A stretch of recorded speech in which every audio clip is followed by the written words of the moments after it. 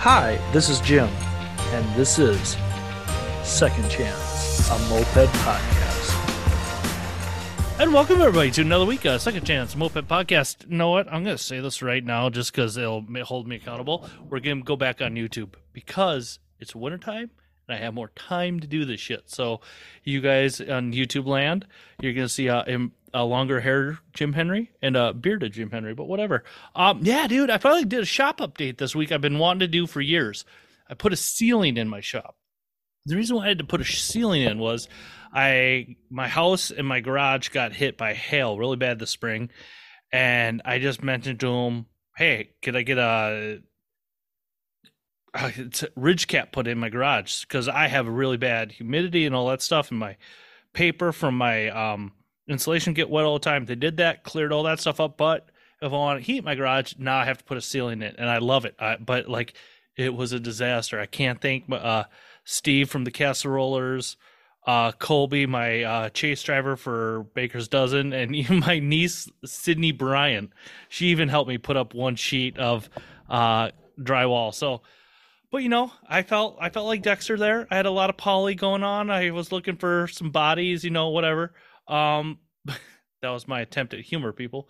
But yeah, I'm so effing excited, and that's another thing I'm going to try to do is cut down the F-bombs. Mopeds, like, we just got snow in Minnesota, and the moped season kind of wrapped up already, but it's freaking November, and I'm excited for April, like, because there's so many rad things going on in mopeds. Treats just dropped all those freaking Hobbit rear wheel Hobbit mags, which is super cool for Hobbit people. The rear brake pads coming out, from what I hear. It's gonna be awesome. I saw some demo stuff for it. It's gonna actually lock up harder than OEM, so that's rad. I'm excited for Baker. So, like, Colby and I were talking about already, starting out in the salt fat lats. And I'm excited for something that I'm going to be coming to a couple weeks. Chad Burke's Build and Gather, and a person who I met, not related to Chad Burke at all, but somebody who I actually met. We had some interactions early on, and like I had probably had foot and mouth syndrome a lot, because I always feel like I have to defend myself all the time and not just let people be them. And I got to meet my guests for a few minutes at the Zeros swap meet, which was just a freaking riot. I love Andy and just Jared, Reno, all those kids, Evil Steve, which I still will plant my flag in the sand. Zeros, you screwed up. He should have been Steve the Jeweler. I mean, he's a goddamn jeweler. How do you not name somebody a jeweler? Anyways, gonna let it go.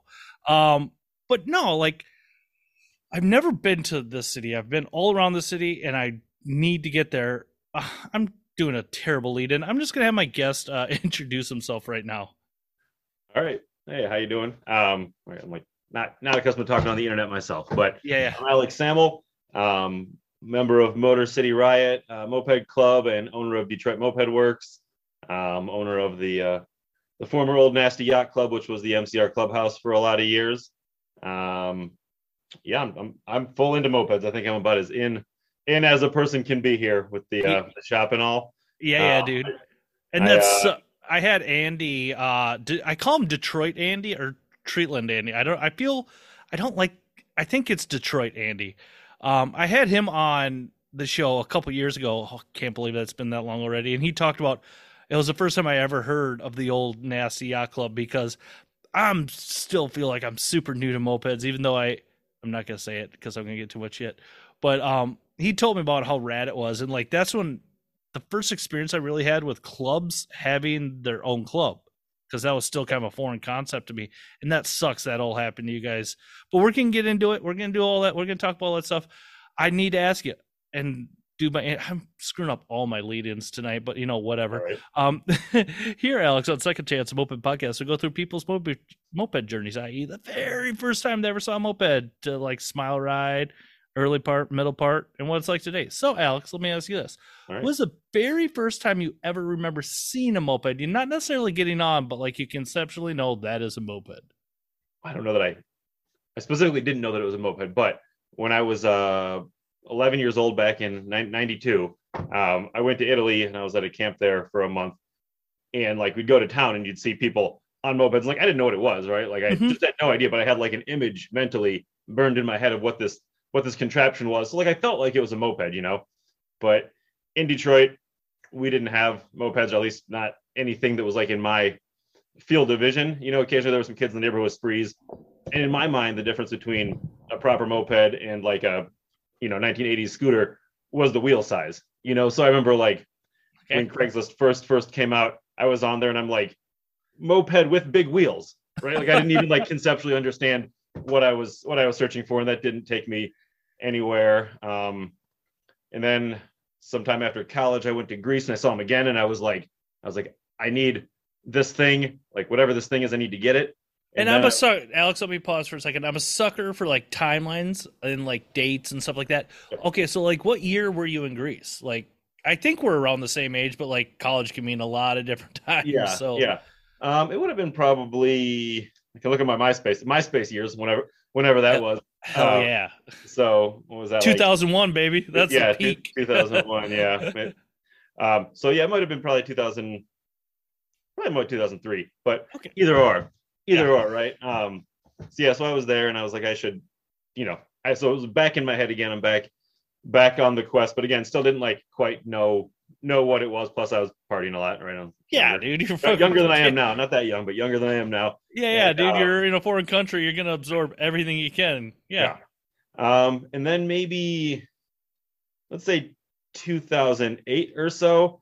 I was at a garage, or I was working doing like demolition, mold remediation, gutting basements. And next door to the house that we were working at was a garage sale, and there was a red Puch Maxi like the one behind you, and a Honda Urban Express, and I was like, I don't know what this is, I want to buy them, so I bought them from this old Italian guy. He was like, oh man, my son's gonna be so mad when I sell these, but he's racing his Bugattis or whatever he's racing these days, he doesn't need these, So I'm secretly jealous of all you people who found these things at garage sales, and to this day, if I see a garage sale, I will specifically stop and just do a quick run through to see if there's a moped in the garage, because I believe it can still happen, but I still think you guys are all full of crap. Yeah, I mean, it was 2008 times. I don't know. It wasn't that long ago, but it's been a while, right? Yeah. So yeah, I mean, I bought them. It was a black Urban Express with the brown stickers on it, kind of a rare one. And then actually the Maxi was a red one. It was a flat red, kind of like the red that you see on a Maxi N. It doesn't have like the metallic to it. I mean, it's glossy because it's polished or whatnot, but it's not, doesn't have that like metallic color to it and pearlescence or whatever in it. And to this day, I've been on a hunt for one and I can't find one. So I see a lot of obviously we get a lot of Maxis through the shop, a lot of the regular, like the red colored Maxis, but never a non-rigid with the rigid color. Can't find one. So I'm on a hunt for one of those. I think you can get them in like a 74, right? But we don't get a ton of them. Yeah. Is that kind of like the white Maxi, the white Magnum that everybody always talks about, that like they're out there, but they're not out there? And like, I was told by somebody who was into mopeds, like the entire, from back in the 70s on up, he goes, the reason why the white Magnums were so rare was because nobody wanted them. Like nobody ordered them. And that could have been maybe the case with that rigid, that Maxi with your color scheme. Nobody ordered them that way. I don't know.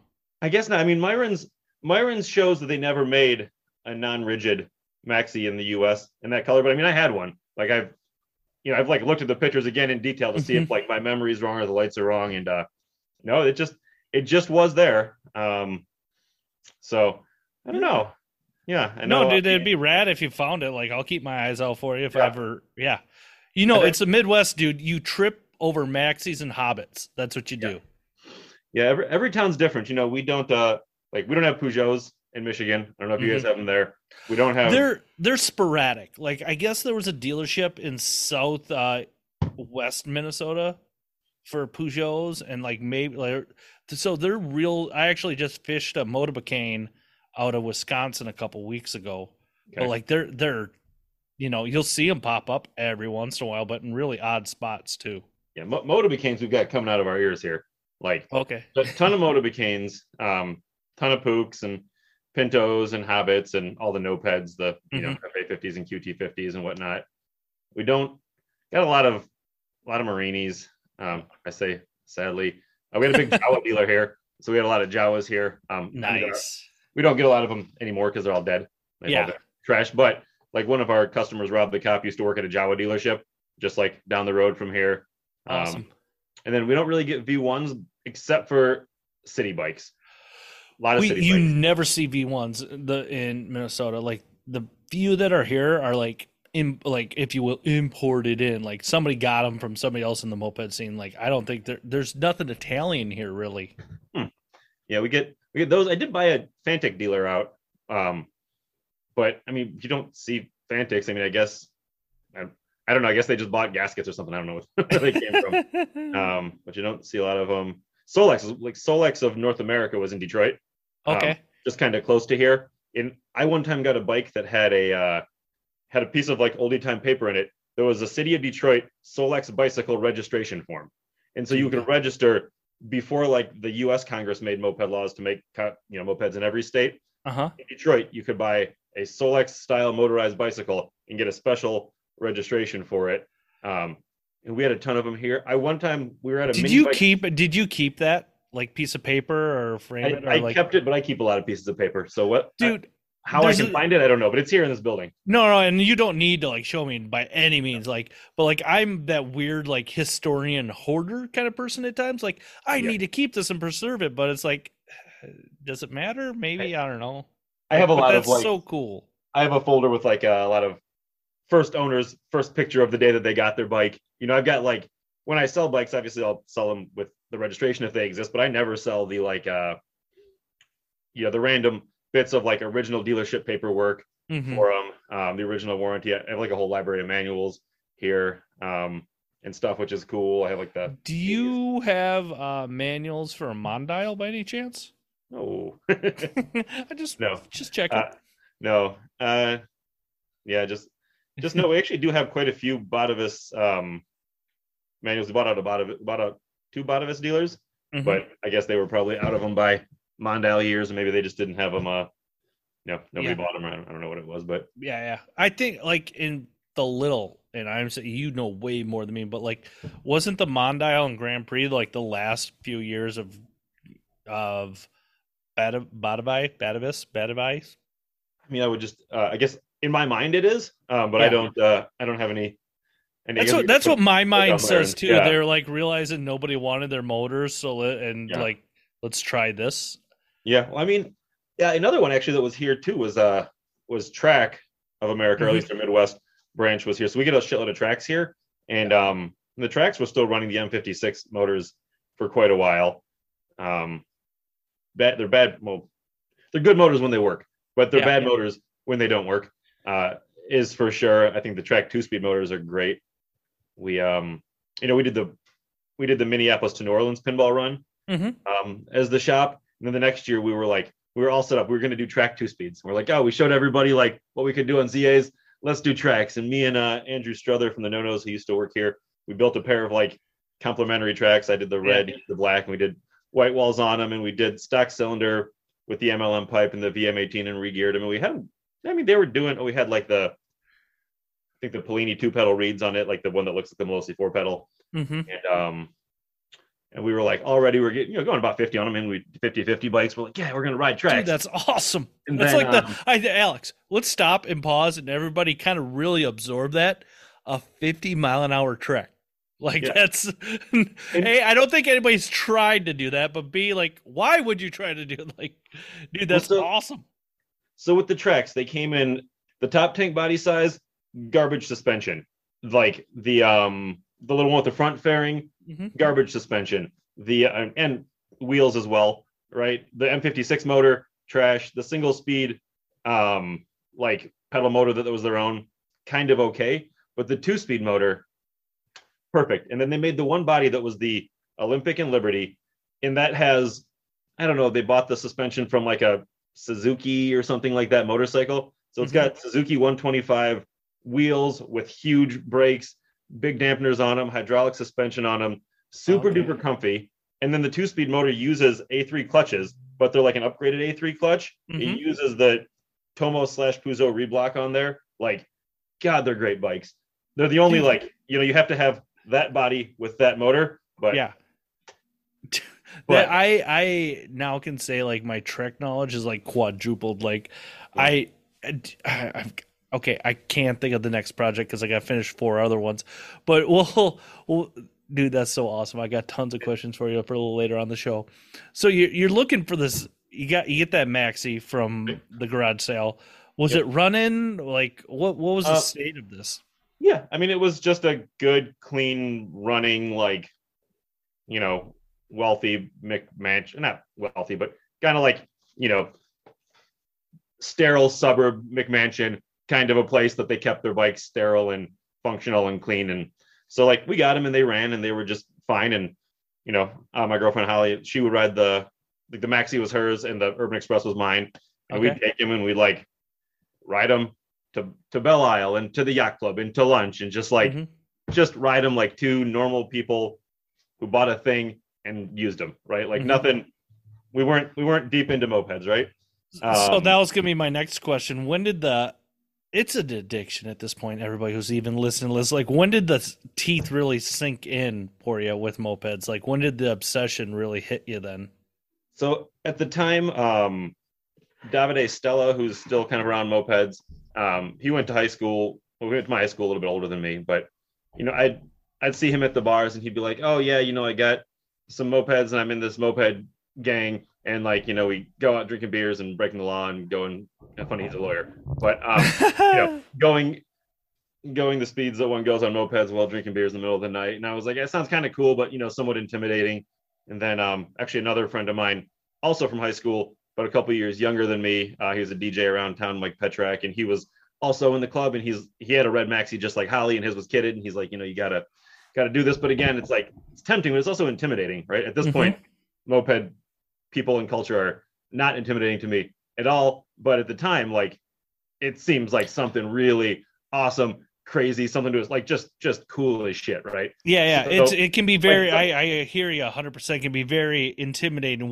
You being you, and if you walk into this whole new scene and culture, like, that you're 100% right. But like, talk about your experience a little more with that. So we, some more years persisted. I'd like look at MCR on the internet, but like, I'm like, it's cool, fun. Our bikes go 25. This is weird. I don't know, whatever, right? And then one year our bikes wouldn't start. And it's funny because I know they just needed like the main jet blown out or just nothing, I'm sure, right? I'm sure they were perfectly fine bikes, but of course I did just no idea. So then like I get on the phone and I call 1977 Mopeds. And I'm like, I have these 2 bikes, talk me through a build. And it's funny. I mean, I talked to them, placed a phone order with 77. They mailed me, a K-Star and a Bing 15 and a bullet pipe for the Pook. And then they mailed me like, I think I have a weekends pipe on the Urban. Anyways, weekends pipe, the Wizard kit, PHBG 21. And so I'm like, I have this stuff. And I like call my car mechanic and I'm like, hey, can you put this stuff on? And he's like, no, like it's not what I do. And I'm like, yeah, but I don't understand. I feel like you're a car mechanic. You can obviously fix my toy motorcycle, right? And he's just like, no, it's not.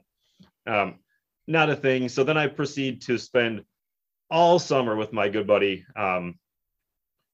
who he built and raced Triumphs. He repaired his own helicopters and flew helicopters. He was like a BMW mechanic at a dealership. He was a bicycle messenger, repairs bicycles. Like, clearly this guy's going to be the guy that's going to know it, right? But he didn't know about on mopeds, right? So like we spent just a lot of nights in his shed kitting 2 bikes, something that like, we charge not very much money for and knock out in a couple hours here. But I mean, we spent like all summer doing this, right? Isn't that weird, that progression of your mechanical knowledge? Like I struggle with certain bikes just all summer, and like I fixed somebody's bike in an hour and a half the other week, or like it's weird how like I know another very capable person in the mechanical world, like he's a retired airplane mechanic, and you would think he would know everything, and I'm sitting there teaching him about Hobbits, and like it's it's weird, and that's awesome that like you can be nobody mechanic, and like you can have the expert next to you, and you both can't figure it out at first.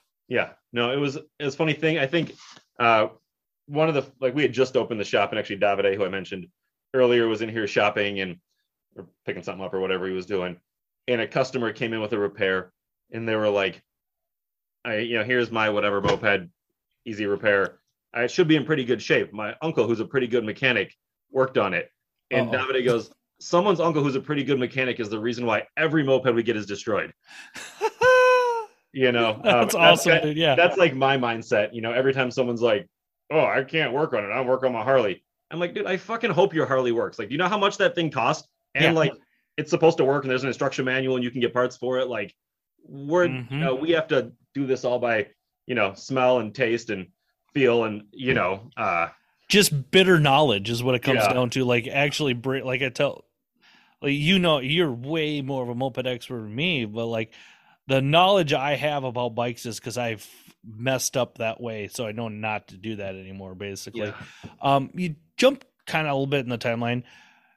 Like, at what point did you said Motor City Riot had already been, it sounded like it had already been established when you got a bike. Like, at what point did you start hanging around, prospecting, like doing all that stuff? So, this was probably, let's say 2013 or so. Was the year 12, 13, whatever. Yeah. Kid the bike. So now it's like, now I can go hang out with the club, right? I feel like now we can go fast enough so we can hang out and like we can hang and be cool, right? So we hang and keep up at least. Yeah. Yep. So I did the Thunderdrome ride, which was fun. That was like when the Thunderdrome races here were still big thing going on. And then so I got to know the club a little bit. And then we had the zombie ride that year, and we're all dressed up in our zombie makeup and riding and drinking. And we're driving down Fort Street where the old Nasty Yacht Club is. And, we're driving, I'm like, hey, these dudes who I kind of know who, like, you guys want to come check out this building that I own? And I hadn't been there in years at that point in time. It was just like a building that my buddies and I owned. And we had kind of, we failed at getting it going. We're like, oh, we're going to open the Sweet After Hours Club. And then we like ran new wiring. The city came out and they were like, you didn't pull a permit. We're not going to let you. Like, we're not going to turn your power on. Wind came out of our sails. We're just like not doing it. But I left the club in there, and everyone's drinking and running around this dark abandoned building. And they're like, well, we need a clubhouse. Can we have this building for the clubhouse? And again, in my mind, like, I still have this romantic idea of what these moped people are. I'm like, oh wow, they're all DIY. They're all so artsy fartsy, and so much ingenuity here. Like, these guys are going to really fix up my building. So I'm like, sure, have free rent, make my building great. So this is like what I imagine is going to happen. And it turns out that like the club didn't have a home at the time. They'd meet at Omnicore, which is a makerspace in Eastern Market here. But the people, like, some of the members only wanted to throw time at it, no money. Some only wanted to throw money at it, no time. Some were like, yeah, we just want to drive down from the suburbs and like fuck around. We don't, this is not what we want to be involved with. Right. Yep. So I wanted to make this a reality. Right. So I ended up spending a lot of time there, helping put the building together, spending a bunch of my personal money trying to get the building in a condition to be used, which meant I spent a lot of time with the club at that point in time. And speaking of Chad Burke Building Gather, so at this point, I'm aware of the club thing, but I thought that I had to be asked to be in the club. And my girlfriend Holly and I, we both thought like, we're waiting for our invitation. We're trying not to like overstep because this is still like new and cool and intimidating, right? So yeah. It's always that weird thing, like, do I ask? Do they ask me? Blah, blah, blah, blah, blah. So we're at Building Gather, and Rodney from our club, who lives in Florida now, he's sitting there drinking his, like, gallon of Captain Morgan and every Coke, Mountain Dew, root beer, whatever he's doing. And he's like, so when are you guys going to ask to be in the club? And we're like, what? We're waiting for you. No, you have to ask us. And he's like, no, we don't ask you. You ask us. I'm like, oh, fuck, yeah, we want to do it. So that was, I guess, that year real quick, Thunderdrome, Zombie Ride, Building Gather, Clubhouse is going on. No, you got a lot going on that year. Let me ask you this. And understand Michigan, you can just stay in this ecosystem of mopeds. Were you getting out of state? And Ohio doesn't count as out of state. Were you getting out and doing other moped stuff? Like, or were you just staying in that like Michigan ecosystem of mopeds? I mean, it was really like 13 we started hanging out. 14, 15 I can look at like back when you used to go on the Moped Army profile and write every rally that you went to. I can probably check my my history, but I think it was like, yeah, probably 14, 15 that we traveled. What seemed like a lot. I mean, as much as like at that point, like, you know, adults with jobs can't just be skipping town all the time. But like, you know, at that point, like we went to what was it, like the Dead Peds on the Natchez Trace, went to that one. My girlfriend actually Holly went to like a number of rallies without me. She went to Dead Peds and Nasty Action back then. I think what other stuff I went to. I mean, we did pinball runs, so that was traveling. And I definitely want to get into pinball run and stuff like that. So you went to like one of the building gathers. You asked finally figured out how the prospecting thing works. You asked to be in the club. How long did it take? I have nothing like. I know Andy Stout was a big part of Motor City Riot for a long time. Like, love them down in Ohio. Yeah. I mean, it was just like as long as the prospecting period took. So whatever it was at 6 months or something, it wasn't terribly long till we were in. I mean, I had a clubhouse that couldn't really. You came packing heat, if you will, and not the Detroit style heat. I do love the rallies you guys used to throw. You probably won't get murdered. That was I forget how we came up with it, but it was just like, you know, you get a lot of these things that people have in their head about Detroit, and it's like, well, what's Detroit like? Is it safe? I'm like, you probably won't get murdered. You know, that was kind of the mindset with it. All of my knowledge of Detroit came from RoboCop in the 80s, so that's all I'm saying. Like, have you watched? There's like a clip on the internet from like, you know, back when there wasn't a million videos, but it's like a 15-minute rap song with like a British rapper, 15 minutes, like the synopsis of the entire movie of RoboCop. No, but I'm now going to dig deeply after this podcast as I edit it for it. Yeah, it's great. Yeah. But yeah, so that was back then, and I mean, those were I mean, I love the club. It's doing good right now. I mean, the clubhouse. I mean, it's functional now. You know what I'm saying? Like we're do you want to talk? I mean, we're jumping all over. I don't care. But do you want to talk about? I heard a little bit like what happened with the old Nasty Yacht Club and like where Motor City Riot is now. Like, do you want to kind of talk about that, or can you talk about that? I don't know. Like, yeah. I mean, there's not really a.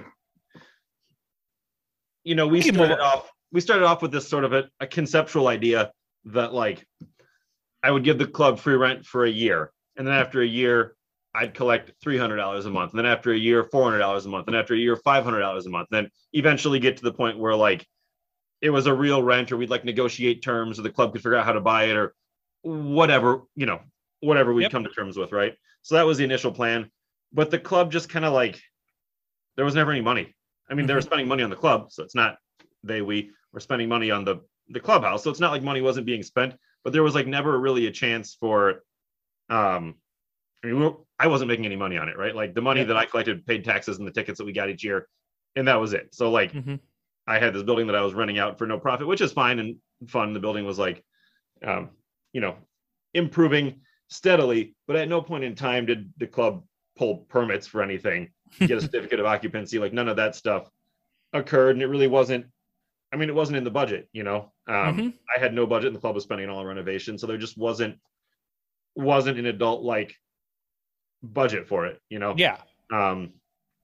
And so this big sloppy terrible mean man that works at the City of Detroit Zoning Commission, he drives past the Old Nasty every day on his way home, so it's not like, you know, a lot of other clubhouses that exist, like the new one and like the Moped Misfits clubhouse, and I'm sure all kinds of like motorcycle gang clubhouses, like the city's not that aggressively after you, you know. So like they're not going to catch you if like you get together on the weekends or a couple of weeknights, or, you know, it'll be like a non-issue. It'll just be a vacant building. you pay your vacant building fee, carry on. But this dude was there every day, and the club was active too. So people were going there, every day to do some personal wrenching, to drink some beers, to organize little rides. It was an active building, and with this dude driving by every day, there was just no thing. I mean, the amount of stuff that would have had to been done to like undo the unpermitted renovations, to redo the permitted renovations, would have been $150,000, and that wasn't part of it. Like there just wasn't an opportunity for that. So I mean, it wasn't like, I don't know. I mean, it wasn't terrible. It was kind of sad, but I mean, I had this building that I was just kind of doing nothing with. The club was just kind of spending money and time, and you'd get some like resentment of people that felt like they were spending more time or money than other people, and then the people weren't pulling their load. But it's like, you can't be mad at somebody for that. So at this point, I think the arrangement makes. And so then when that got shut down, I have another building down the street from here, and I thought, well, we can relive these glory days of Omnicore where like everybody came down. It was like a special night of the week, but like the wind was kind of taken out of the club's sails at that point. But then Bob was able to get the new Nasty, and it's just like Bob took out a loan, bought a kind of okay building, took out a construction loan, put a new roof on it, got it repainted, got new plumbing in there, got a security system. We pay like an actual grown-up rent for like a clean space that has got security cameras and utilities covered, and it's secure, and there's nothing wrong with it. And so now the club has a functional clubhouse. It's got a home. Yeah, it's got a home, and like it's got pool tables and dart boards and widescreen TVs and stereos, and like that's so rad. I mean, it's like a good functional space. So it doesn't quite have the character of the old Nasty, but it sure works a lot better. And if you go there to work on mopeds, I mean, I think for a while we became like a building fixing club, not a moped fixing club, which is fun, but like, it's not really like that montage from Revenge of the Nerds where like you spend the day slapping some new paint on it and it's cool. It's like, it doesn't work out like that. Yeah. Fighting an old building. And like I've seen some videos from a few people around Michigan, Detroit from like the new setup. And dude, it looks awesome. You guys look like you got it dialed in halfway good. That makes me happy. And like, it seems like cities with a clubhouse generally will always keep a strong moped scene. I look at like down in Toledo, like what they've done. I look out in Seattle, like what they're doing. The heavy peddlers. I'm sorry, Randy, I screw up your club's name all the time.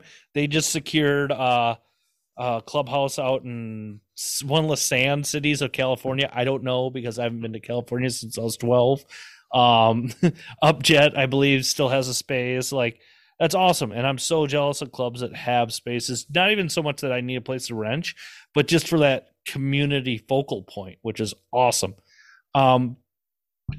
Let me ask you this. You talked about doing pinball run. Was the Detroit to Boston your first crack at it, or it's actually the Baker's dozen at that point? But when was the first time? Just want to talk about your experience with Baker's dozen and pinball. Yeah, so the only one that we did was the Minneapolis to New Orleans one. Oh, okay. Why did I have in my head you did Boston? I'm sorry. I mean, the Detroit one did leave from our clubhouse. Actually during a rally, so we were like, we were mid rally during the send off, nice. For that. But yeah, no, I mean, we just decided to do it. It was like we had just opened up the shop at the time. I think I was still working my corporate gig at the time, but like I had opened the shop. Ted, my old business partner, was here running it, and like, we just at the time I worked at a big corporate job, so I had a budget and paid vacation, and like I just could go. So like, we all did ZA50s. I built mine. My girlfriend Holly built her own motor, her own bike.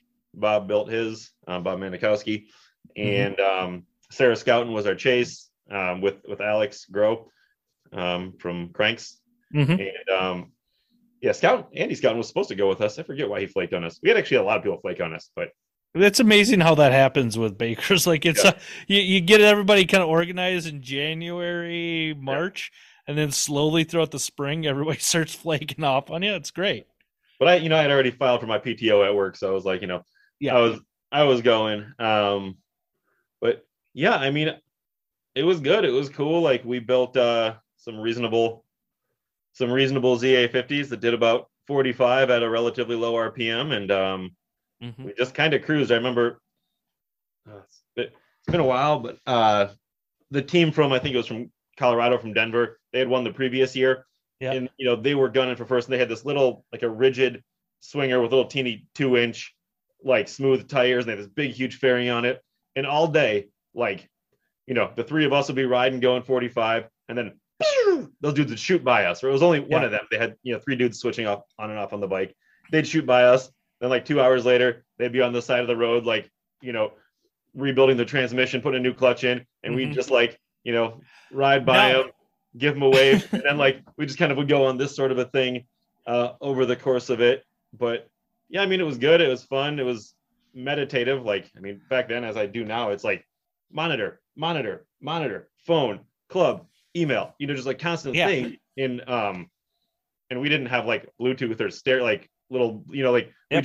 just silence, just you in your own head thinking the whole time, which was pretty Mhm. good and meditative, I thought. That was my experience this year. Like it was pretty because I didn't have any comms with my chase, and I'm cool with that. Like Yeah.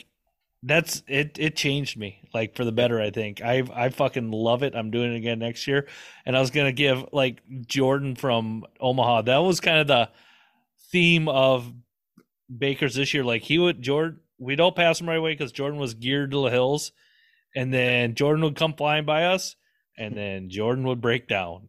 But like the kid Yeah. did 80 like on a, and I think I still will say it was a pretty legit 80 because like when he would blast by you like going Yeah. 55, it was like you were standing still.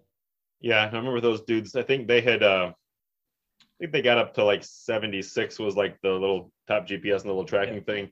But And weren't they? I'll say this: like the rumor is they were drafting their own bus. Like that's No, they weren't in a bus. They had a minivan the year okay. that I was out with them.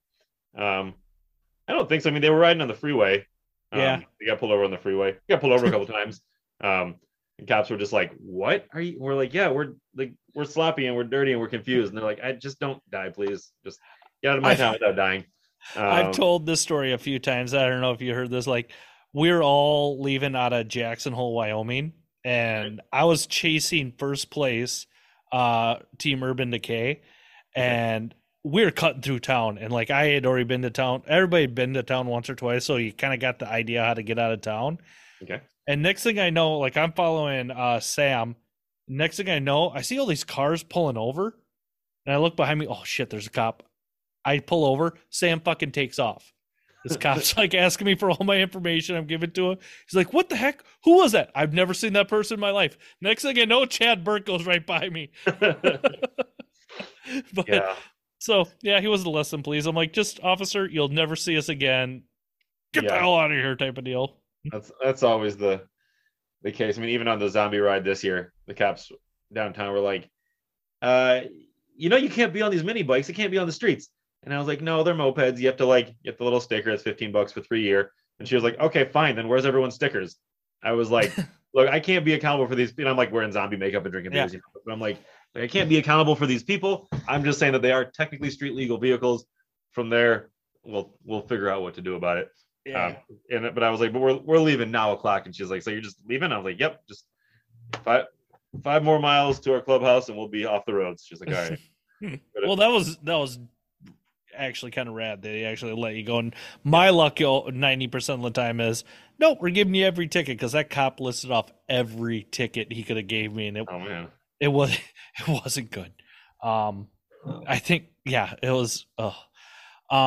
So how was it every night for you? Like, did you have to work on your bikes quite a bit, or did you just like, how was the pinball for you? We were just there was three of us all riding relatively tame ZA50s, and anytime we needed something, we'd all pull over together, which I think is really good for. I mean, even on local rides, it's like you pull over every time someone has an issue. That means everybody else bikes cool down and are less likely to have an issue, right? So I think Holly, she just rode her bike the whole way. Like, she's a light rider, and she built a good motor, and she didn't do fuck all. She just rode, like built a good motor, rode the whole way. I think the motor is still on a bike that is like riding around town. Like it's just, maybe it's still on her bike, and it doesn't matter. Like, so either way, like her motor was just good, went the whole time, no problem.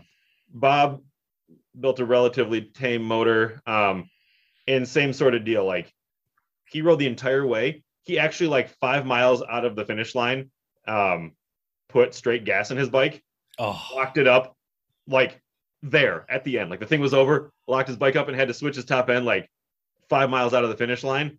But did so, and it was crazy. We're in New Orleans, it's like 1,000,000 degrees, but there's a hailstorm. So it's like, yeah. So we're like going over some kind of bridge into town, just getting pelted with hail. Like, oh no! It felt awesome. You know, like the sun's out, the hail's out, like something really crazy is going on. So they were pretty much good the whole time. I was using the Treats cheap CDIs, you know, like the $75 party pack. Yeah. And I just kept melting coils. So luckily, like we were prepared. Holly and I, like, we each built 3 identical motors. We were like just gonna fucking swap motors and not try to fix shit. So, but I ended up not swapping motors, but just swapping ignition. So I ran through all 6 of our CDI stator plates. Jesus. Yeah, like every day I'd melt through a stator plate.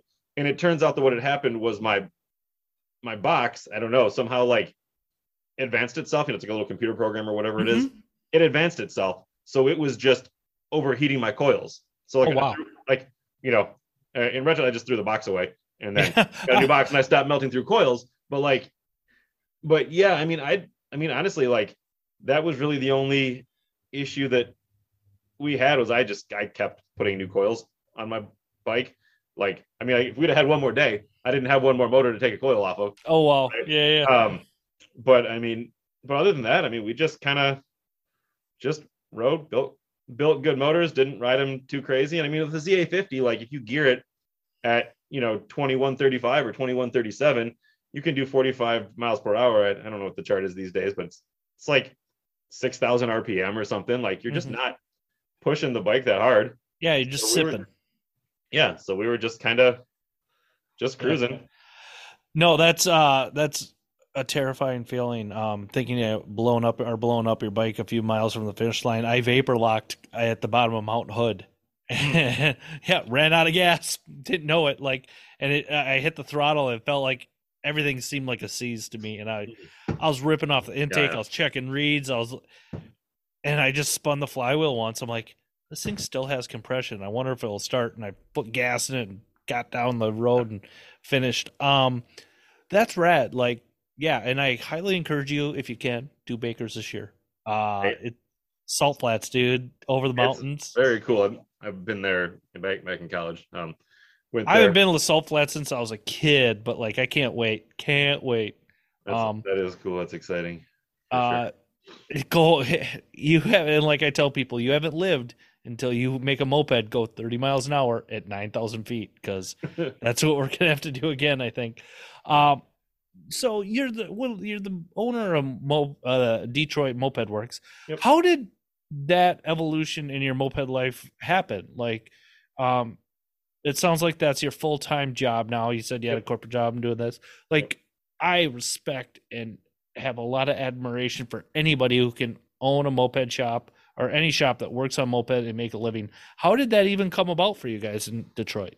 So basically, like, we had the old Nasty, which was like a building, right? So this, like, I'm a hustler, a dummy, I don't know what the term is, right? But like, so I had this building, which then meant that I could get as many mopeds as I wanted to, right? I have all this space, and like, no one's going to tell me not to fill my fucking building full of mopeds, right? So I can now get all the mopeds that I want to get. So I'm doing this, and I'm constantly placing Treats orders.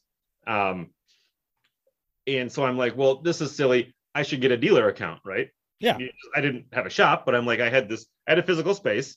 And Ben Cranky at the time, he was on like 77's race team. So he had a dealer account there. And so what he would do is he would buy stuff at his dealer cost for the club, and we'd all get the discount. So I was like, I'm going to do this with Treatland, right? This is what I had in my mind to do.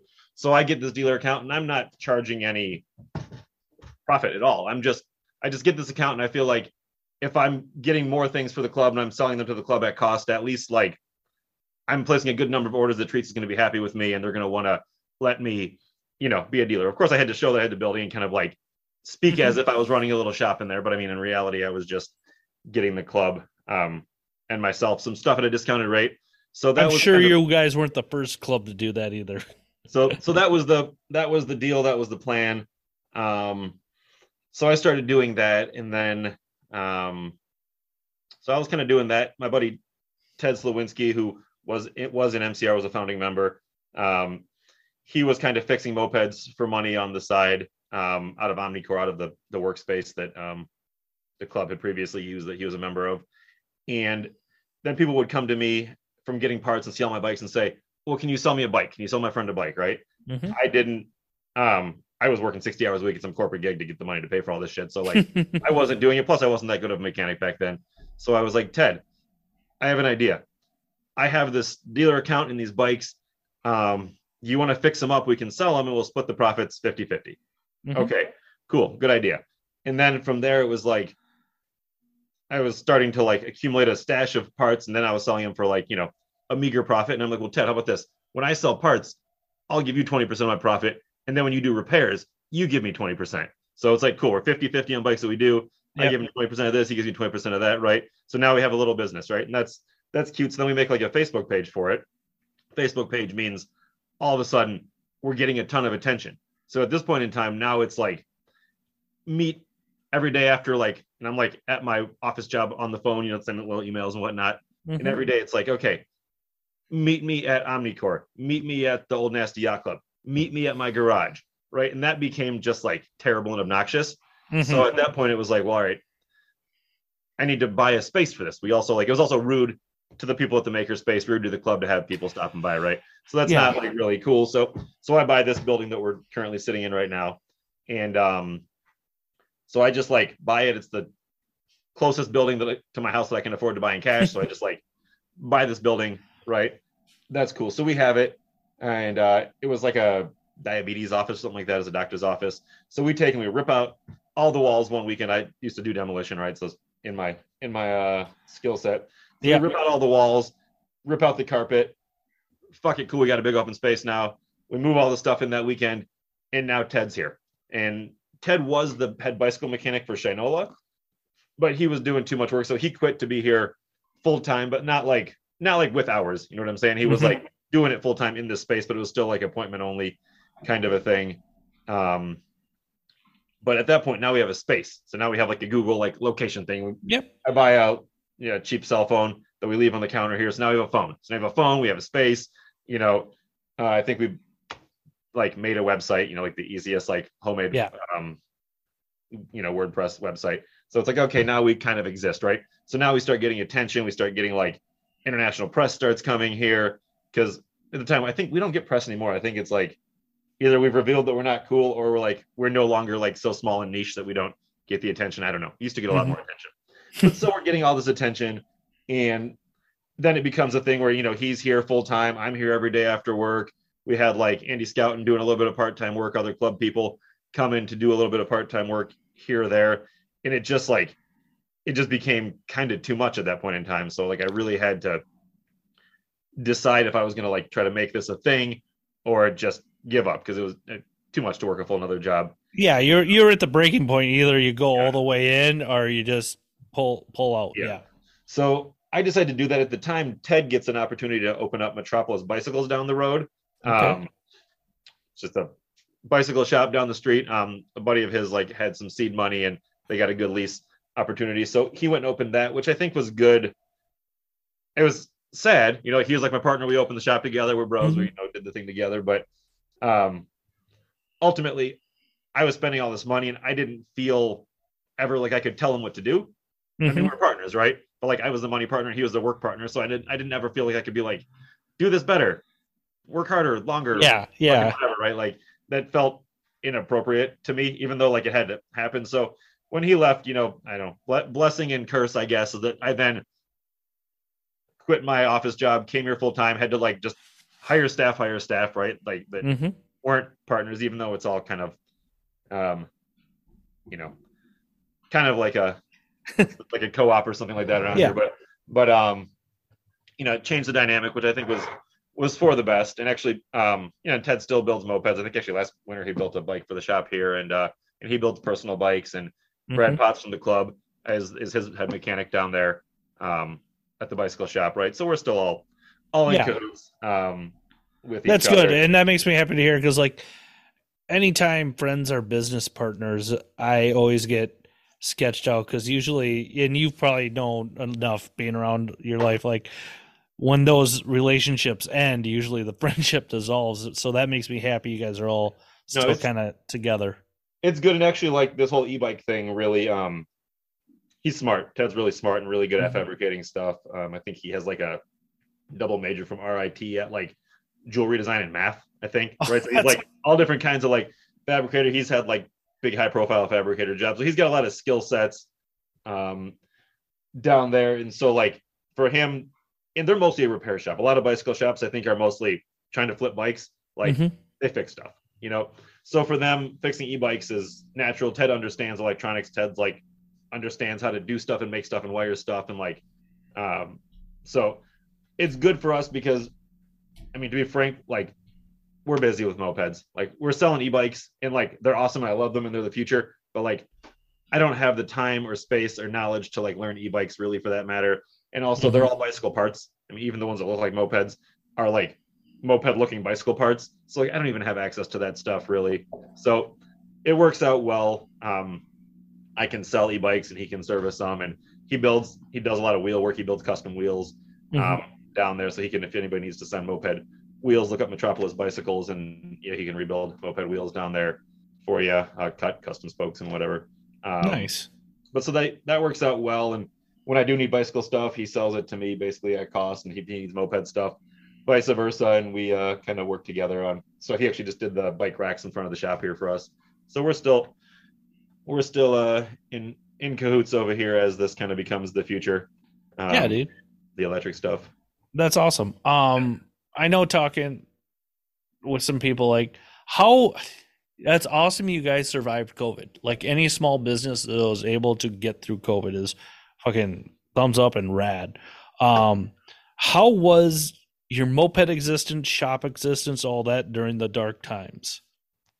I mean, I think this is like a secret, not secret, is that like COVID was kind of awesome for small businesses because it's like, I mean, A, you got like your PPP money. B, every fucking person was getting $600 a month they could spend on stupid shit they didn't need. For example, old mopeds, right? Yep. It also like forced you to everybody was forced to kind of like slim down and reevaluate their business. Like everybody that had a small business, it was like, okay, well, we used to try to offer every single service to try to be comprehensive in a big business, but you end up half the work you do is just at a loss or at a wash, right? And you end up offering a bunch of stuff so that you can be comprehensive that just loses you money that's not really good for you. So we were able to strip down a lot of the stuff that we did and kind of step back and reevaluate. It gave us some time. We increased prices a little bit, which was good. We're still undercharging.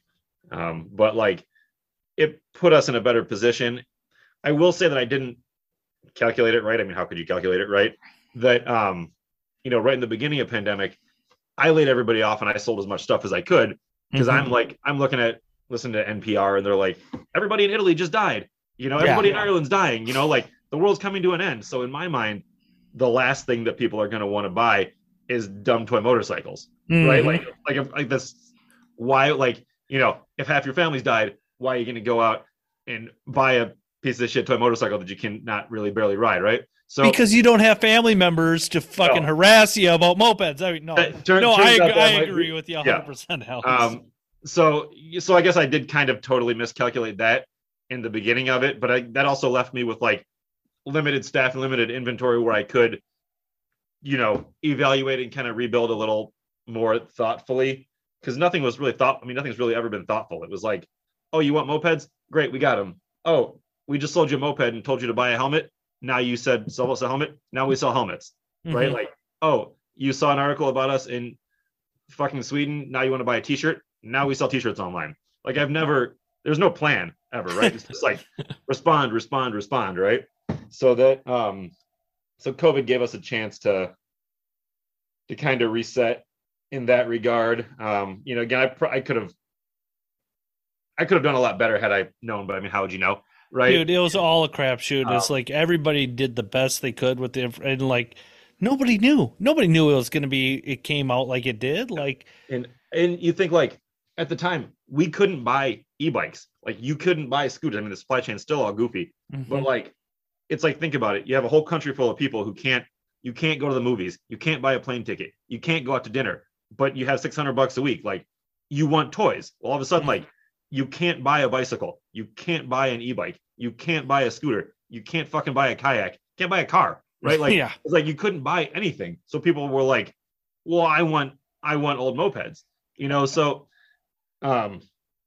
again, I did not set myself up right for that. Like, I liquidated all my stuff cheap and liquidated my staff thinking like, this is the end of days, when in fact I should have like doubled down on staff and doubled down on inventory, and like, before everything disappeared, I should have bought everything I could from all the suppliers. Instead, I'm dumping it all. So that was a miscalculation, I guess, but whatever, right? We're here now.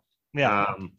We got through it. We learned some stuff. We restructured a bit. Kind of a drag to lose some of the old staff, but new staff is good, and we're resetting things around here. So yeah. That's all right. So let me ask you this.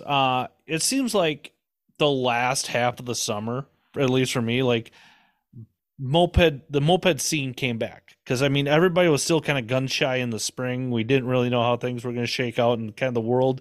It seemed like this summer the kind of world returned back to normal.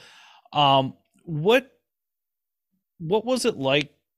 Or what are your plans kind of for 2023? I'm already talking about that. Like, as a shop and as you as a person in the moped scene, because I mean, it's obvious you still love the scene. It's obvious you still have a passion for all this, because you see some people like they have a moped shop and then they kind of start doing other stuff because maybe they didn't like it as much, or maybe they just get burnt out. I mean, that happens to everybody. Yeah. I mean, I think a thing that I haven't, I know one thing that I haven't figured out yet is like growth. It's like, I know that I need to sell e-bikes to stay in business, right? It's the trend. It's also a good money maker. It's also, I think they're good vehicles. I think they're smart. I think they make a lot of sense. But right now, I look down there and like, there's I'm looking at $50,000 worth of e-bikes just seen out. And like, I'm not a $50,000 like this, like, it's not, so that's like a really big deal. And like, I've got $15,000 worth of scooters down there. Like, I'm not a $15,000 right? It's like, this is a big deal. And the same thing with everything you do. And like, and it's crazy to run a retail business, because I've never worked retail before, is like every new thing you sell, like a Biltwell helmet, right? We've cycled through those, but like a Biltwell helmet, right? On average, you pay like about $100 and sell them for about $175. So it seems like cool. Like, that's great money. Seems like it makes a ton of sense. But if you think about it, like, in order for me to look like a legitimate Biltwell dealer, I have to have, I have this little matrix there. It's like 5 of each size, 5 of each color, right? Whatever. So I've got 25 on the shelves plus another like 15 out. So I'm 40 helmets into it. That's $4,000. Like, if I'm making $75 a piece on them, I've got to sell whatever that comes out to, 50 some helmets just to break even on the display before I get to start making money, and like, you get the scooters there, right? And like, the Sims are great scooters, but I pay like $2,000 to sell them for like $2,800, right? So like $800 seems great, but like, to look legit, I have to have about 6 of them out there.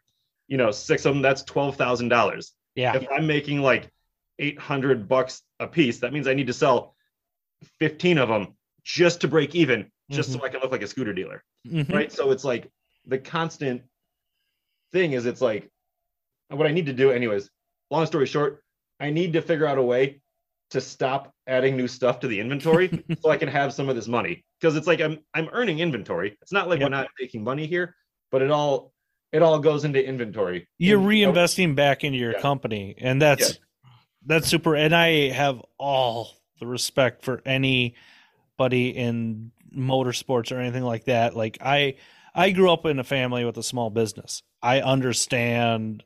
I had the bedroom upstairs next to mom and dad's, like talking about the checkbook. I get it, dude. Like, I have all the respect in the world for everybody who's like, especially mopeds, because we're such a weird niche, small, big, little community. Yeah, that's why, like, especially you guys in Detroit, like holding it down the way you do. Like, for me, you guys and like Magic Touch, you guys are making the most noise in mopeds right now. And I really think Detroit Moped Works is, because you are so diversified. You're selling mopeds, you're selling the e-bikes and all that. That's fucking rad as hell, dude. Yeah, no, it's good. And it's like, you can only have so many years of like each time I want to buy a moped. Okay, we sell mopeds. What kind? 50cc. I think you mean scooter. No, we don't do that. I don't understand. You say Moped Works, so like finally, like, fuck it, like I'm already paying somebody to like talk on the phone to direct them to a different store. Might as well sell them, and then like the e-bikes I think are great and cool. I mean, they're pricey for what they are because it's new technology. Like, electric cars pricey for what it is because new technology. Everything when it's new is pricey for what it is. But I think it's the future. I think they're awesome. And so you got to do that. And I mean, for the mopeds, I'm too nice. The goal is to just like do tune-ups, add some parts, like, like install some tires, go home, install some cables, go home, and then like sell parts to the moped community, put out some, interesting, informative content on YouTube or Instagram, and kind of keep the mopeds to like facilitating the hobby more than like being a moped shop. Just because if we just be a moped shop, we won't be here to facilitate the hobby. That's just the reality of it, right? So like the idea is that we can do some of this other stuff to make money, do some straightforward, easy, like kind of repairs, not get tied up in bailing people out of like failed repairs and failed projects. And like, because I mean, there's a lot of mopeds that you can spend an entire summer on, and it's like we're good, but like we're not that good, right? Yeah. Like, if it takes you a whole summer, if it takes us 40 hours, like I can't charge you $90 an hour for 40 hours. It's like, that's a ridiculous idea, right? Like, and that's the problem with it. It's still labor. Impossible. Like, it doesn't matter if you're working on a Ferrari or a Puch. You still have to pay a qualified technician to work on either or. And like, it's hard for some people to get their head around, well, I only paid $300 for this moped and you want to charge me $500 in labor? Yeah, but you brought in a pile of trash and now it runs. Like, that's... And it's, I don't know. Here, like, moped people hate flippers because they're flippers. I hate them because like they don't pay taxes, they don't pay staff, they don't pay lighting bills. So it's like when a flipper sells something for like the same amount of money that I do, they just make a bunch of money. I just like pay a bunch of bills, right? so like, and so generally the flippers aren't doing as good a job on a bike that you guys do. I'll say that straight up. No, they and you don't have to say anything, Alex. I have to be on good terms with everybody around here. You're a businessman that has to like keep peace with everything. And dude, I'm a guy in a basement that'll talk shit, like whatever. Like, there's a time and a place for a flipper. I get it, but like, I'll tell you this: I'll sell bikes now and again. I might make $100 because I believe in the Andy theory. I don't sell mopeds for profits. Like, and when I say I make $100, I really don't make that. I had to go pick the damn thing up. I had to recable it. I had to reline it. Like, yeah, dude. That's a funny thing about it is like, as a shop, it's like you kind of, sometimes you become a hero of the moped community, but a lot of times you become a villain. It's like, oh, you're charging money for something, like you're supposed to fix a moped and sell it at a loss, right? Yeah. Like everybody does. But like, I remember talking to Trick Metric. I think it was actually at a Building Gather one of the years, and they were like, oh, it's so frustrating dealing with moped people. I'm like, and at the time, my mindset was like, yeah, that's why I'm selling mopeds to new people who aren't moped people. Like, right? Like, my job is not to sell mopeds to moped people. My job is to sell mopeds to somebody new who needs their first moped and wants it to be reliable and run and whatnot. Now, again, COVID did give me some time to sit back and reflect and decide that maybe best that I get those people e-bikes and scooters, and that I do facilitate the moped community with parts and videos and that sort of angle on it, I guess. Yeah, dude. And you're a smart guy, and I know you'll make your business model work no matter what. And like that's also some of my frustration. I helped somebody out. Like they had an issue with the bike, and like they wanted to pay me for my time, and Yeah. I gave them a very, very, very, very, very cheap rate. And they're like, okay, sweet, great. And okay, awesome. And I told some people around here, they're like, I'm trying not to get myself in trouble, or this person, they don't listen to the show. They're like, if you're in the vintage moped community, you should work on your own bike, or you shouldn't be in the vintage moped community. And I think that's false. Like, cause like there's a lot of people in the vintage car community that don't work on their cars, but they're allowed to be in there. Why are we such, I don't get that. Like that, I don't understand. I think that the entire incentive of that is that, like, the moment that it becomes accessible, I will say that something that the shop did inadvertently, I don't think we did it like a villain in any sort of a way, but it's like, it used to be moped is broken, you have to sell it for $100. That's it. Like, you sell your moped for $100 because you can't get it fixed. Well, now all of a sudden, like, you can come here and you can pay to get it fixed. Not only like can you then make it worth more money and increase the price of it, but then that also means that if you sell it to a person, you don't have to sell it to some moped person who is going to be who will only pay you $100, or to a person who's helpless. Like, the helpless person can come here to get the bike fixed, right? So like, now all of a sudden a person who would just not be a contender for a bike might give you $300 or $500 for a non-running bike, because they can then bring it here and turn it into a running bike, right? So that's just kind of like a side effect of the shop. And I think that the entire incentive of the moped community to think that is because, like, if there's an option for getting a moped fixed, then all of a sudden a bunch of $100 mopeds become $300 and $500 mopeds, and they get taken off the market.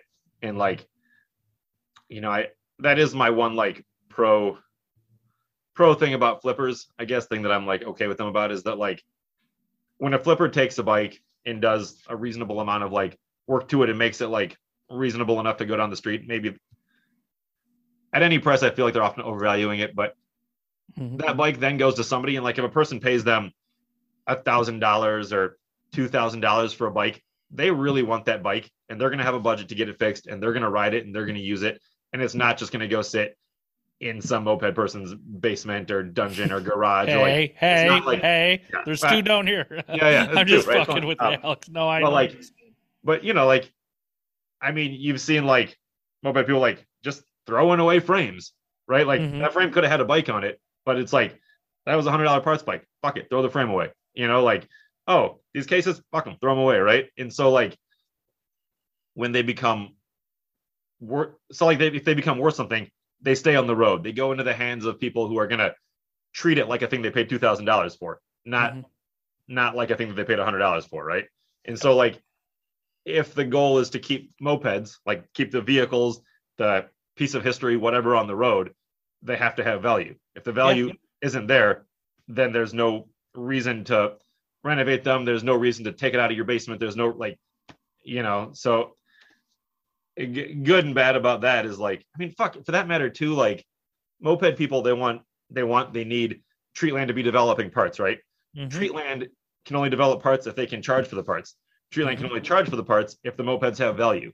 So it's like, you might be a moped person being like, well, I don't want values to go up in price. Well, how you just bought, like, you could just go on Treatland and be like, well, I bought a V1L from Europe, and I want to see if I want to put a, PHBG 21 or a Mikuni 24 or a 15 SHA on it. Cool. I'll just buy a plug and play intake. Right. Yeah. And like, you can only do that because Treats can afford to make that. Treats can only afford to make that because people spend money on mopeds because they have a value. Yeah. Right. So it's like, and like, everybody's all jazzed up about the Hobbit wheels. Yeah. And I will say this right now. Nobody at Treatland told me any prices of what it was for casting. I know this through my own life experience. That shit ain't cheap. It ain't cheap. Like, if you understood how much foundry work, like, it's so expensive. So like, I don't know, like, like, we wouldn't, like, we can't have cool stuff if it's not worth anything.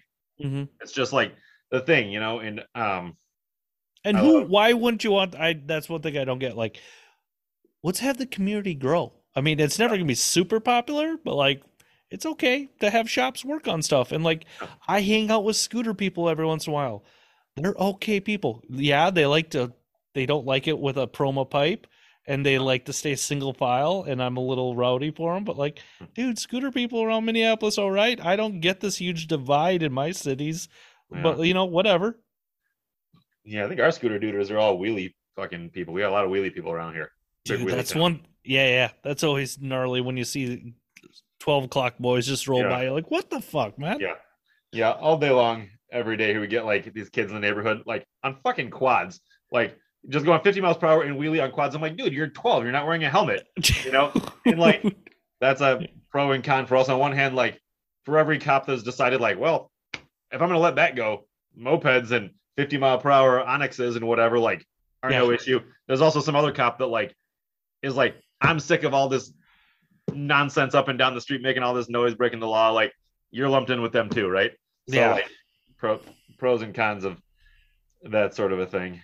Yeah, dude. So 2023, are we going to see you hitting any rallies this coming year? Are you going to do anything big? Or are you going to try to hit land squids? Or are you going to just stay in? Like, do you got any plans yet? I mean, I just being realistic, like when summer's here, I need to be here.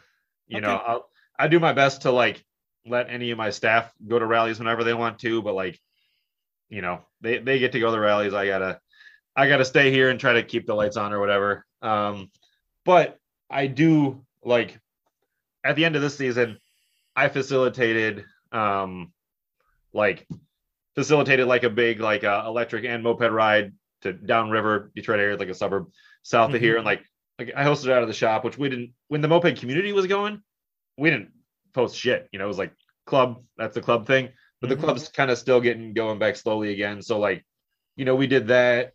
We hosted the cider mill ride, which was an old MCR tradition. Yeah, dude, that looked cool as hell. I saw so many pics from that. I wanted to go so bad. So we had, you know, over 50 people on that. The zombie ride, like the club hosted it, but I kind of instigated it. I mean, they hosted it. I'm not like taking any credit, but it did take a little like nudging. This is like our first, you know, time back out there, right? So like, I'm hoping to like, throw a lot more events at least. Yeah. You know, it's a little bit selfish to like, no, I'm throwing the party. You come to my house. I'm not going to your house. But that's what's in my capacity is to host. So I'm hoping to host a lot more stuff. I tried to make it Building Gather this year. It's like I went to my first 3 years of mopeds, I went to Building Gather every year. So like to me, that's an essential, you know, because I'm stuck in my antiquated mindset, and like to me, that's what I need to do, you know. So I know I'll be Building Gather this coming year. I think Chad and I are gonna.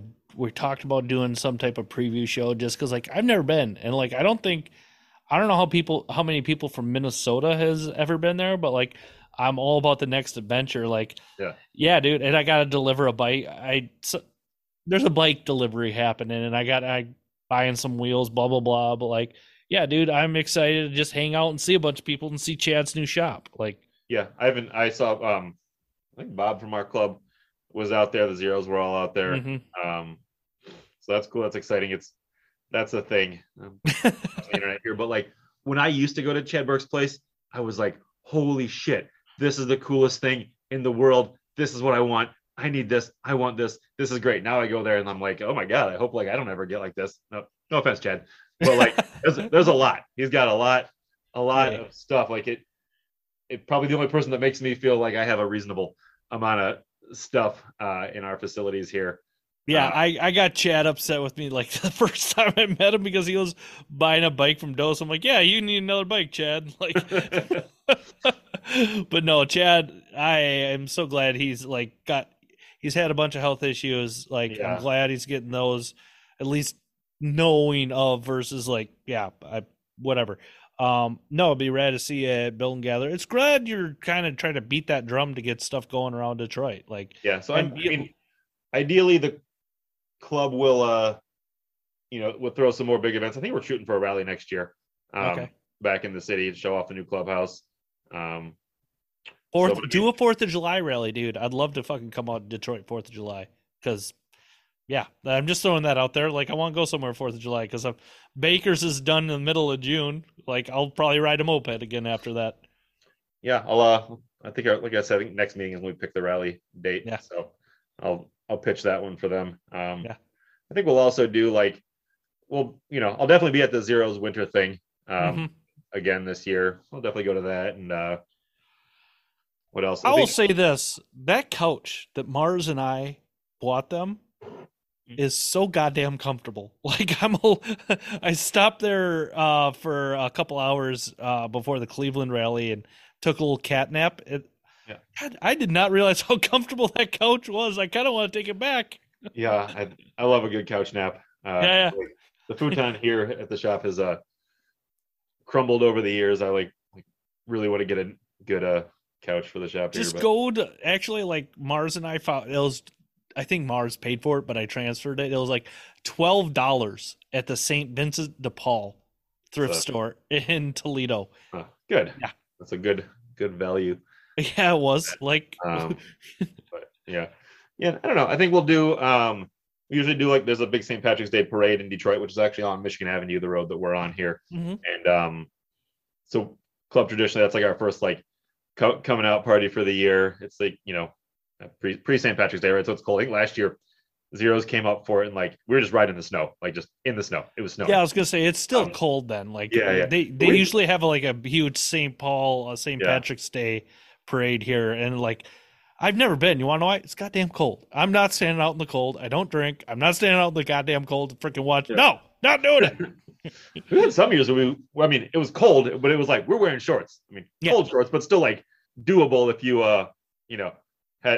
had a drink or three and a little confidence, right? Yeah. Well, like, I tell people from like the South and mopeds, like, coming out of the season, like, if it's like 55 degrees, I'm not riding a moped. Coming into the season in the springtime, it's 43. I'm fucking on a bike in a t-shirt, dude. Like, I'm sick of it. Like, it's just that winter conditioning, dude. Yeah. Every year I go straight from shorts to like the double layer pants. You have a Carhartt account here, and so like just get the Carhartt double layer pants, and I'm in, because I mean we have to, like, I have to. Probably the reason I don't do mopeds very often, like socially, is just that, like, I have to ride every single bike that goes out of the shop. Like, the mechanic finishes it, like, I ride it during diagnosis, then I ride it like over the course of the repairs, then they're like, it's done. Then I ride it 5 miles and I'm like, yep, broke something else or something quite done.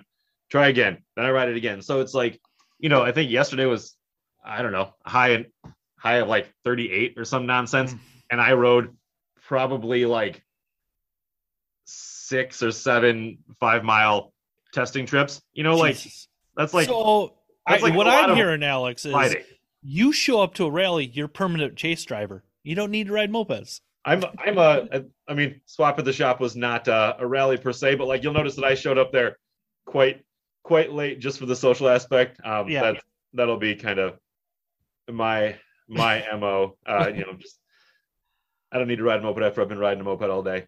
But it's good fun. Yeah, dude, I hear you on that 100%. I can't thank you enough for coming on Second Chance Moped Podcast as we wrap this up. I can't thank everybody enough again for listening. Like, I'm having those Facebook memories pop up. The show's going on 3 years old. I don't know how the hell that happened. If you could do me a favor, whenever you see, wherever you listen to this, give me a 5-star review or whatever like it. That always makes me feel warm on the inside in the cold winters of Minnesota. Alex, I hope you make Chad Burke's Build and Gather.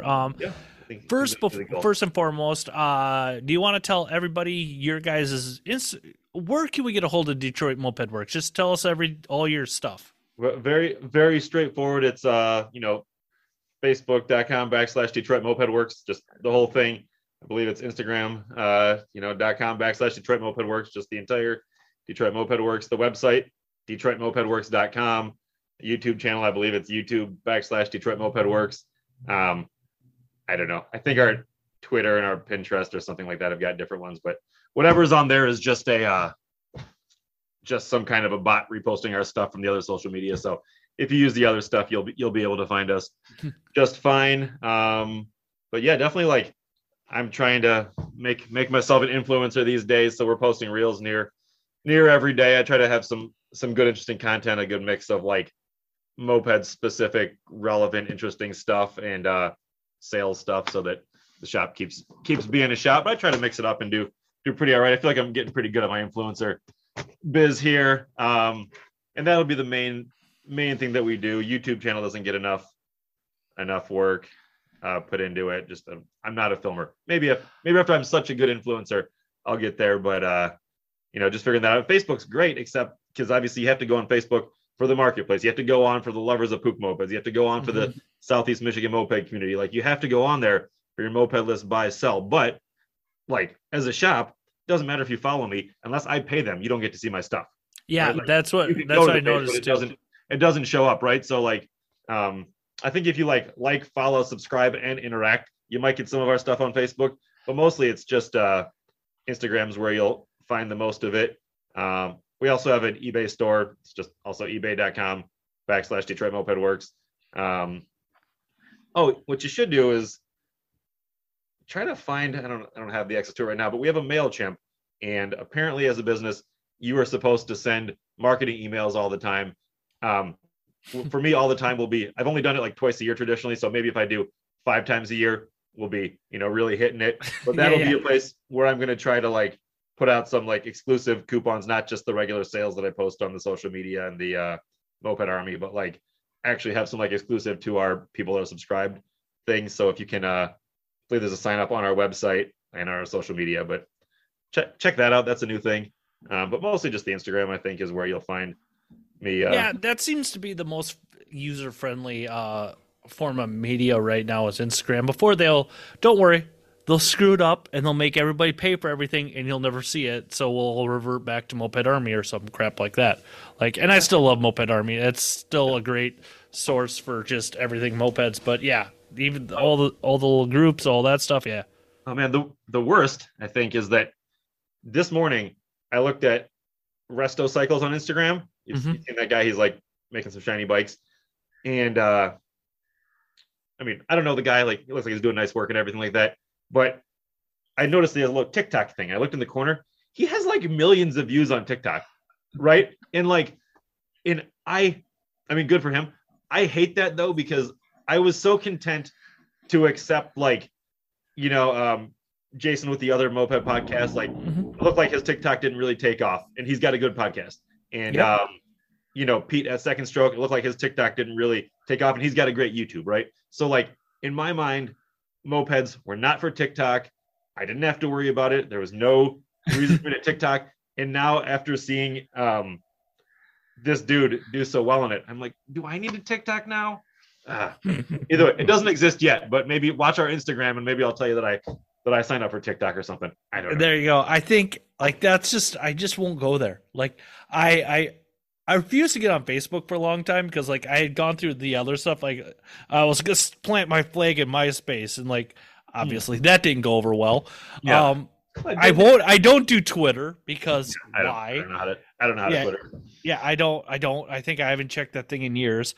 I think I did one 2010, and that was it. I'm staying off of TikTok, dude. It's not that I have anything against it. It's just I have enough shit to keep track of, and God bless anybody who can get that going, get millions of views, and make mopeds more accessible, make people all coverage is awesome, and dude, good for Andrew Martin. He does a really good job with stock bikes. He did my show once. He did Jason's show, 40 mile an hour's blasting to him, and that's awesome, dude. That's actually a thing that so in my mind, you go through the progression. It's I've gone through this, definitely, not only because I own a shop, but it's for me, you build a bike that goes, or you ride a bike that goes 25, great, I want to go 30. Go 30, great, I want to go 35. 35, great, I want to go 40, right? And then you get to 50 and you're okay, this is actually really stupid. Now I'm going to spend all this money on hydraulic forks, disc brakes, fucking, new bearings, make everything safe. Okay, well, now your bike's safe. Okay, well, that's boring again now. Now I want to go 50 or 55. Now I want to go 60. Now you're spending all this money to make your toy motorcycle super dangerous.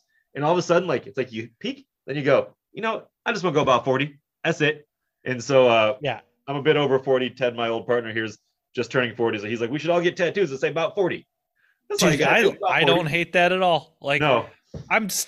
I have my like 45 mile an hour Hobbit, and then I got like my fast Hobbit, like, and I like both for both reasons still. Like, and you've been in this way longer than me. Like, I'm still a wrestling dork, and that Dusty Rhodes line, Edge of the Lightning Bolt, baby. Like, there's still something to be said about taking these tiny toy motorcycles and rolling at 60 mile an hour on them. Like, dude, It's definitely something. But for me, I mean, a lot of it had to do with like when we were selling a lot of mopeds, I'm warrantying them, right? Like, yeah. Oh, you don't want to sell. You don't want to sell a 60 mile an hour bike. It's a dumb idea. Warrantying something that's like a ticking time bomb is just a terrible idea. And like besides the financial thing, like you want the people to just be able to ride and have fun, and like that takes it away from it. Also, like danger, right? There's also that aspect of it. I mean, but then the other thing too is like in the culture, like we drink and ride too much. That's just what people do. It's like exactly.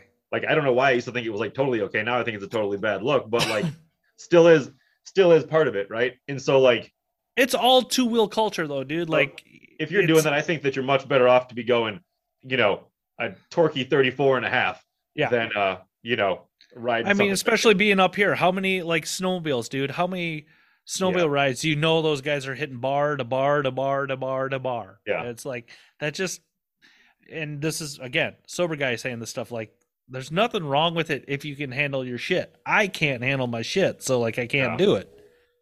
Yeah. And when you're in a group of a lot of people, like we had this recent ride and we had some Sur-Ron guys doing the little wheelies in their Sur-Rons, and it's like, I guess they're doing the little dancey thing that they do, hopping around the seat or whatever these wheelie guys do. And like for us, it was like making everybody crazy because it's like, like everyone's had like 3 beers, nobody's bike is registered. We need to stay in file, go the correct speed, follow the law. Nobody gets hurt, nobody gets arrested. We're all gonna like, as much as we're like, we're gonna go home tonight. Yeah, as much as like, oh, we're being crazy rebels. It's like, no, like we're just trying to like have a good, clean fun. So when these dudes are like doing the little hop aroundy wheelie stuff and swerving in the middle lanes, like I first had to like reprimand the guy at intersection, and then he like tamed it down, but was still like dangerous, swerving in and out of the crowd, doing that thing. I mean, I don't know where I was going with that, but point is that I guess doing that is part of two-wheel culture, but there's the other part of it being like, you understand, like at that point you've taken this stupid risk, you now need to keep everything else that you're doing in line, in order, safe, functional, so that it doesn't. And there's a time and place for everything. Showboating like that in a group ride, probably not. Like, do I like going super fast in a group ride? Absolutely not. I hate bringing fast bikes on a group ride. Like, I want a bike that goes like 40 miles an hour, and I'll throw his name out there. Jake Kane has probably the fastest street moped in America. Toby, that thing is insane. Does he ever bring it on group rides? No, because it sucks to ride in group rides. Like, granted, he blasted on people. He did bring it out to the Daggers rally because everybody's heard about this thing for years. So he Is did that like bring that it really out there. antique French bike? What? With the Tomos on it, maybe, or something? Yeah, it's the Moby at the Tomos, and like, see, I know it. Yeah. No. Like Jake, that thing, the acceleration that thing has is, you'd swear it's variated how quick it is. Yeah. Tomoses are good for some things for sure. Yeah. But yeah. I don't know. There's my little rant about nothing. Yeah, we're talking, right? I figure like you and Jackson, whatever it was a couple of weeks back, just kept talking, right? So yeah. Oh, dude, like no, and that's the secret thing that I love about my podcast. Like, I'm over here on St. Paul, the right side of the river, folks, and that actually had a lot of people in Minneapolis upset that I kept saying the right side of the river. I'm like, look at a map. It's the right side of the river. And like, but like, this is the one time a week I get to talk with mopeds with people. Like, I'm really sporadic for hitting the group night Thursday night the Casserolers put on, especially after, like I tell people all the time, like, Baker's changed me as a person and as a rider. Like, I don't like huge group rides anymore. Like, I love going to rallies, I love to see the people, but like, You give me one or two people, I'm good. Even then, Do you know a person called Bob Edwards who goes on Castrola's rides? I know I've heard the name. Well, doesn't matter. He just ordered a Spark Cycle Works, electric moped, the Bandit from us today. So that'll be getting shipped to your neck of the woods, and will be on Castrola's rides here. Dude, nice. come I'm all next about season. it. Yeah. Um, Edwards. Why do I know that name? Yeah. But no, dude, that's awesome. I'm glad somebody from Minnesota is supporting the Detroit Moped Works. Yeah, dude. Yeah. Like it's all rad. It's all rad. That's why I don't hate e-bikes. They scare the shit out of me personally because especially those Onyx, like I saw them when they first came out, like there's no sound. Like that's terrifying. I think pros and cons about it. I like to joke to people. It's like, well, they're good for crime. You're doing some crimes. You get yourself in and out, not noticed. And you live in Detroit, so that fits the MO. No, yeah, it's no, I mostly like graffiti people. They got to sneak around. So I'm like, here's one of these little sneaky things, right? The secret ingredients crime. But yeah, no, I mean, the Onyx RCRs are cool looking and they got a lot of power. But I love the CTY2s, the little step through ones. Fuck yeah, dude. They handle really well. Like I'm a big like Series B Murray Free Spirit type of person. I like a big long step through Pook, and like that's what it rides like, except dependable, but like they do 50.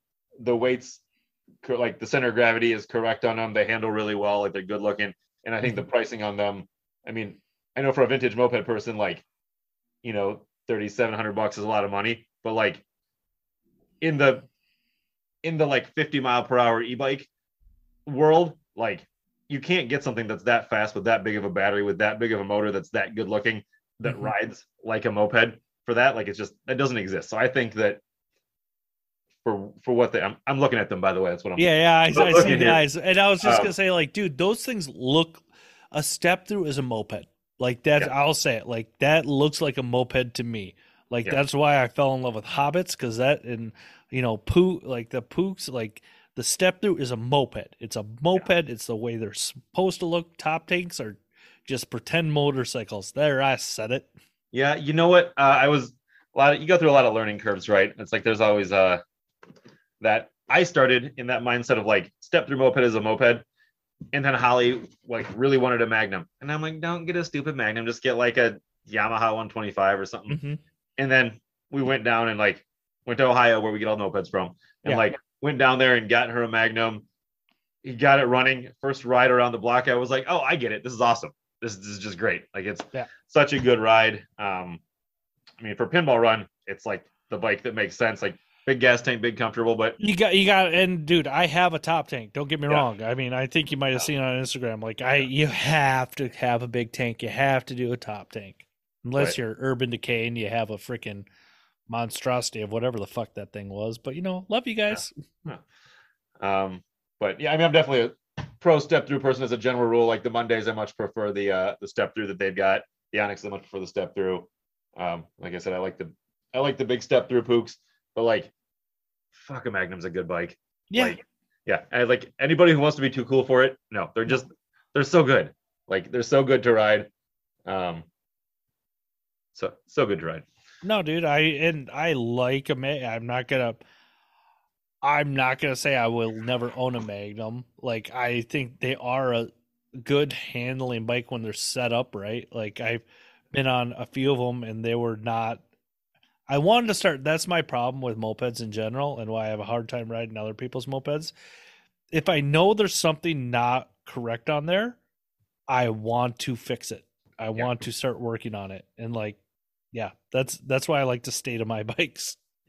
I think something too about like the big stable bikes. Those, it really depends what you're using them for. Like when the 2017-18 Tomoses that we had, those the racing TTs, the big plastic thing with the big wide wheels and the hydraulic suspension and all that. Like, I mean, you got those things, and that thing had the same motor as the as the regular step through.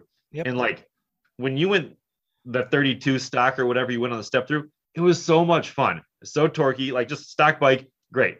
torquey, fucking perfect, light. 32 felt fast. And on the big one, like 32 is so boring. It's so stable, right? And like your goal is to like get from your house to work to the clubhouse, fucking whatever you're doing, like fun, right? You're not doing it practically, you're doing it fun. And like the smaller bike is more fun. Now the bigger bike, like people would come in here and say, I have a 15-year-old that I need to get to school safely. I'm like, well, you put them on the one that feels safe and not fun and has disc brakes and has hydraulic suspension and like is going to not kill your 15-year-old. Like, yes, put them on this thing. Or transversely, like, oh, I want to do kick, carb, pipe, CDI, go 56 miles per hour. Like, well, then sure, yeah, buy this like massively overbuilt thing so that it feels like kind of safe at 55. Yeah. But like, if you just want to go about 40, like, you don't need to feel safe. You need it to feel fun. Yeah, and that's the way I feel. Like I gotta get that thing fixed next year. My Chow, I have 73, dude. That thing is the most fun I've ever had going 27 mile an hour. Like yeah, that you thing don't need to go any faster than like 34 on a Chow. I think that's all you need. I know you know Lee Pinkerton who lives in St. Paul. I'm getting all my greatest hits in tonight. Good. He rode that thing when I had it running. He's like, dude, that thing does not feel like it's 27 mile an hour. I'm like, dude, I've GPS'd it. That's all it does. And yeah, they're just so much fun. And I'm going to leave that bike stock. Like I need to put seals in it and whatnot because it was from way back when. Yeah, no. And I mean, I think one of the funnest rides I ever had is I bought a Newport 2 from the other side of town here. I don't know, half hour drive away, not too far, right? But like, I don't remember if I took a taxi, if I got dropped off. I don't know how I got there, actually, in retrospect. It was like pre-lift. I don't know what I did to get there. But point is, got there somehow, got this bike, and I was like, I'm going to ride it home now. And it was this bike only went 25, and it wouldn't idle. And it was hard to start. So I had to, like, keep it full throttle the entire way, right? That was, like, the only way for me to get home. So, like, I'm riding bike lane, sidewalk, hopping curbs. Like, I'm just blowing every single intersection because there's no stopping this thing. And like it starts raining and I'm like in the rain, just like did not back off 1 second for this entire like hour-long ride or whatever it ended up being back. And like I never had, like, it was one of the funnest rides. It's just me by myself, like in the rain, hopping curbs, giggling, going 25. But like just perfect. And like, if I had to be like, oh, I'm gonna watch my temperature gauge, how many RPMs am I hitting, like takes all the fun out of it. Like or even for that matter, like, oh, this thing goes 45. I should follow the laws and like be a participant in the rules. But like when your bike doesn't barely make any noise and only goes 25, like you can do whatever you want to do. Yeah, dude. That you just describing all that shit. Like that was the end of Baker's for me. Like once we got the bike running again, I drill started it, and when the Heartsease happened, that the clutch bell and everything jumped forward, so it actually loosened the clutch bell nut on that Hobbit. Ooh. So I didn't know this at the time.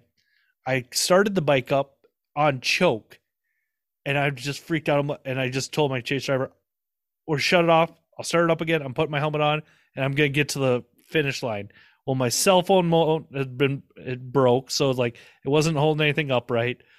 I'm running this bike on choke through Portland, with, at the time I didn't know it, no clutch bell nut. So I had to keep, but I knew the bike was acting weird, so I was trail braking it, trying to keep the clutch engaged on the clutch bell, and I rolled into the finish line, and the first person I saw was Travis of Travis Tutorial. Oh, yeah. And he looks at me, he goes, "Hey, Jim, there's your clutch bell nut right there." So like, dude, yeah, that is probably the greatest feat of riding I've ever done in my life. Yeah, that's especially at the end of it, right? Like you're spent, it's just like, it's just you have a fun. It's a good way to end it. Like I said, ours was in that hailstorm, and we ended up like coming down this hill, and we're in like, I don't know, like 3 feet of water, just like some ridiculous, like up to our knees. The motors are like underwater, spitting out, and my air filter had gotten wet, and so like I wasn't going, and then I realized like, oh, if I just pull off my air filter, my bike will get to the finish line. So I'm like, rip off the air filter. I'm kind of just like protecting it from the rain with my calf, just like an absolute like glorious tragedy, like just perfect. So good to end that way. If you end like easy, it's no fun.